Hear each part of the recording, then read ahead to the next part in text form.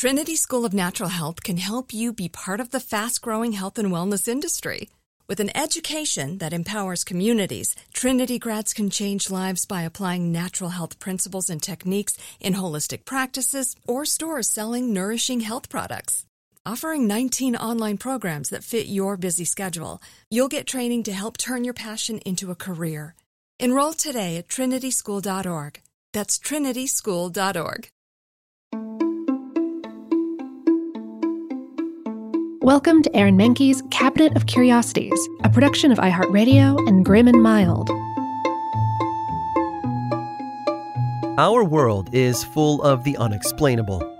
And if history is an open book, all of these amazing tales are right there on display, just waiting for us to explore. Welcome to the Cabinet of Curiosities.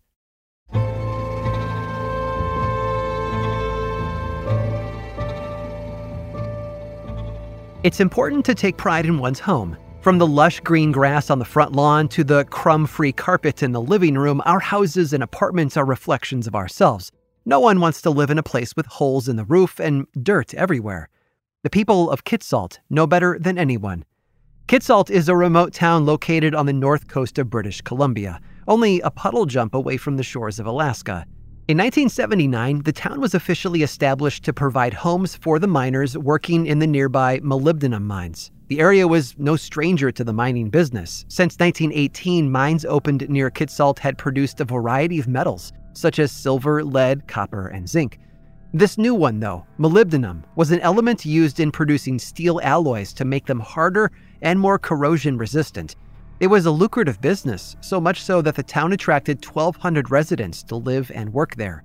The town also became a major opportunity for construction companies from all over North America. They flocked to Kitsault to build everything from single-family homes to apartment buildings, even a hospital and a shopping center. Locals lacked for nothing. They had a library, several restaurants, a post office, banks, everything a modern suburban enclave needed to keep its residents happy. Heck, the sewage treatment plant was so advanced, Kitsault had the cleanest water in the province. And from the street level, it looked like any other suburb, with well-manicured lawns, simple homes, and trees and greenery surrounding the town. This little corner of Canada was a slice of heaven on earth. For just 2 years. Around 1982, after 18 months or so, the molybdenum market collapsed. The mines were forced to close, and the townsfolk had no choice but to uproot their lives once again and find steady work elsewhere. The company behind that mine, American Metal Company, evacuated everyone fairly quickly. The people living there took almost all of their belongings, save for the furniture and large appliances like television sets. Now, when we think of ghost towns, we usually picture dilapidated homes and buildings covered in graffiti, with caved-in roofs, shattered windows, and ruins claimed by the elements. Kitsault, however, was different. American Metal Company didn't think the molybdenum crash would last forever. It hired a caretaker to watch over the town until it was able to welcome everyone back. Well, that time never came, and Kitsault sat vacant for over 20 years. In 2005, the town was purchased by an entrepreneur from India named Krishnan Suthanthiran.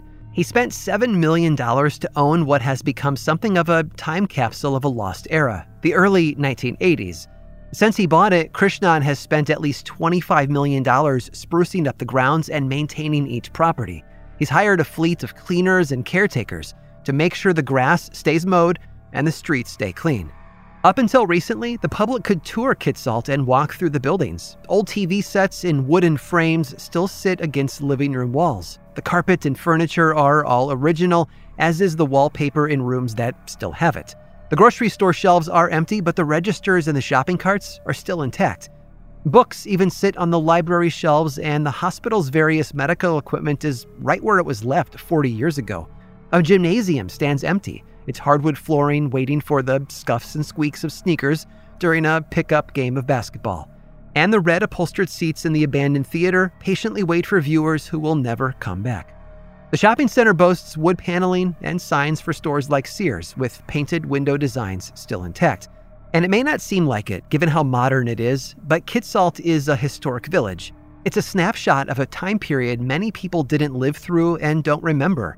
For others, it's an eerie trip down memory lane. Will its homes and businesses ever be filled with new tenants? No one knows, except for the current owner. But I kind of hope it stays just like it is. We already have ghost towns from the Old West and the turn of the century, but a ghost town that looks like it was plucked from the pages of a Stephen King novel, that's something you don't see every day.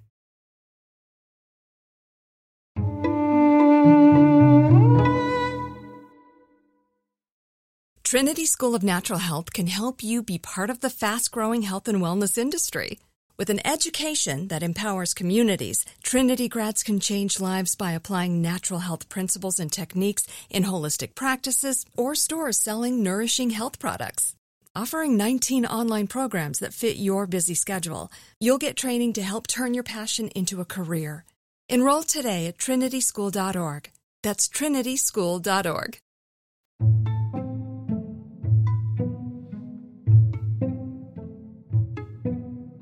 Few television shows hold up as well as the 1960s anthology series The Twilight Zone. It was acclaimed for its brilliant writing, moralistic plot lines, and mind-bending twists. Of its many timeless episodes, one of my favorites tells the story of Flight 33, a Boeing 707 aircraft heading from London to New York in 1961. After the airplane inexplicably accelerates, it appears over what should be New York City. Instead, the pilots look down only to see dinosaurs roaming the earth. The plane has traveled back in time. Hoping to make it back to 1961, the pilots catch the same jet stream that brought them millions of years into the past and make it back to New York City of 1939. As far as the audience knows, the plane never returns to 1961. Its crew and passengers are lost to time. Something similar happened in San Francisco in 1942, but this aircraft didn't go back in time. At least, I don't think so. The Goodyear Company is known for two things: tires and blimps. Except before they were flying over football stadiums, the blimps, or airships as they were known, made by the Goodyear Aircraft Company, were being used by the United States military. They'd been built as commercial vehicles, literally vehicles to be commercials, meant for advertising Goodyear's new range of tires. However, after the attack on Pearl Harbor, the U.S. Navy commandeered the fleets and designated them under the L class of military airships. One in particular, the L-8, was instrumental in the Doolittle raid of Tokyo in 1942. It had delivered modification parts for the B-25 bomber to the USS Hornet aircraft carrier, which was taking the Doolittle raiders to their destination. That was in April of that year. 4 months later, on August 16th, the L-8 airship was ordered to perform a routine patrol off the coast of San Francisco. Its two-man crew, Lieutenant Ernest Dewitt Cody and Ensign Charles Ellis Adams, were tasked with searching for Japanese submarines, which had been taking out Allied ships in the area for some time.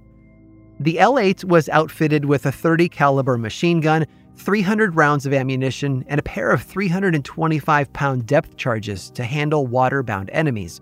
Cody was a 27-year-old senior aviator and Navy veteran. He didn't just know his way around an aircraft. He also knew how to keep a level head in tough situations. His commanding officer once referred to him as one of the most capable pilots and one of the most able officers that he had ever worked with. In fact, Lieutenant Cody had been the one flying the L-8 during the delivery mission to the USS Hornet 4 months prior. Ensign Adams was older than Cody by 11 years, and had survived the crash of the USS Macon airship off the coast of California in 1935. He'd just recently been commissioned as an officer and had 20 years of airship experience under his belt. The German government even decorated him after he helped rescue passengers from the Hindenburg disaster in 1937. On the morning of August 16th of 1942, at 6:03 a.m., Cody and Adams took off in the L-8 from Treasure Island in San Francisco. They were to travel to the Farallon Islands, followed by a flyby of the Golden Gate Bridge. All in all, a round trip within a 50-mile radius. Conditions were clear that morning for the blimp's 1,093rd trip, with the previous trips all having been completed without incident. Roughly an hour and a half after takeoff, Cody and Adams radioed back to Treasure Island with reports of an oil slick not far from the Farallon Islands. The airship dropped down to 30 feet above the slick and circled it for a closer look, before heading back up into the sky around 8:50 a.m. A nearby Liberty cargo ship and fishing boat watched the L-8 do its inspection before it disappeared. For hours, no one knew what to make of it. The blimp's crew wasn't responding to calls from Treasure Island, nor could anyone see its bulbous frame hovering above. It had simply vanished. Navy planes went out looking for it to no avail. Then at 11:15 a.m., just over 2 hours after its last sighting, the L8 popped up again off the coast of Ocean Beach. Now it was floating low enough for 2 local fishermen to grab a hold of its tie lines and pull it down. They managed to hold it long enough to check the control car, and what they found shocked them. There was no one inside. Cody and Adams were gone. Eventually, the fishermen could no longer hold onto the blimp and let it go, at which point it hit a hill and damaged one of its propellers. One of the 2 depth charges even came loose as well and wound up on a golf course nearby. Now even lighter, the ship ascended again until an automatic valve started releasing helium from the envelope, that giant bag of air that gives the blimp its distinct shape. It drifted over parts of San Francisco for a while until it finally crashed in front of someone's house in the suburbs. Well, crashed isn't exactly the right word. Suffered a bumpy landing is more like it. It had caused some scraped roofs and downed electrical wires by the time the police arrived on scene. But it was the kind of landing that wouldn't have killed or even seriously injured Cody or Adams, had they been inside. Investigators noted that the control car doors were open. All 3 parachutes were still on board, as was an emergency life raft. Radios and engines were fully functional, and no one had sent out any distress calls. Whatever had happened to cause the 2 men to disappear, it had been sudden. The prevailing theory was that one of the men had opened the rear hatch and deployed a smoke marker over the oil slick but had slipped. The other crew member, in an effort to help him back on board, also must have fallen in the water, making the blimp light enough to rise back up on its own. Other suggestions have come up over the years as well, that the men had deserted the Navy and defected to Japan, or that they had been captured, but nothing definitive could be proved. The truth was that nobody had any answers. Lieutenant Cody and Ensign Adams were declared legally dead in 1943, 1 year after their disappearance. But who knows? Maybe they took a trip to the Twilight Zone and ended up in an ancient version of San Francisco.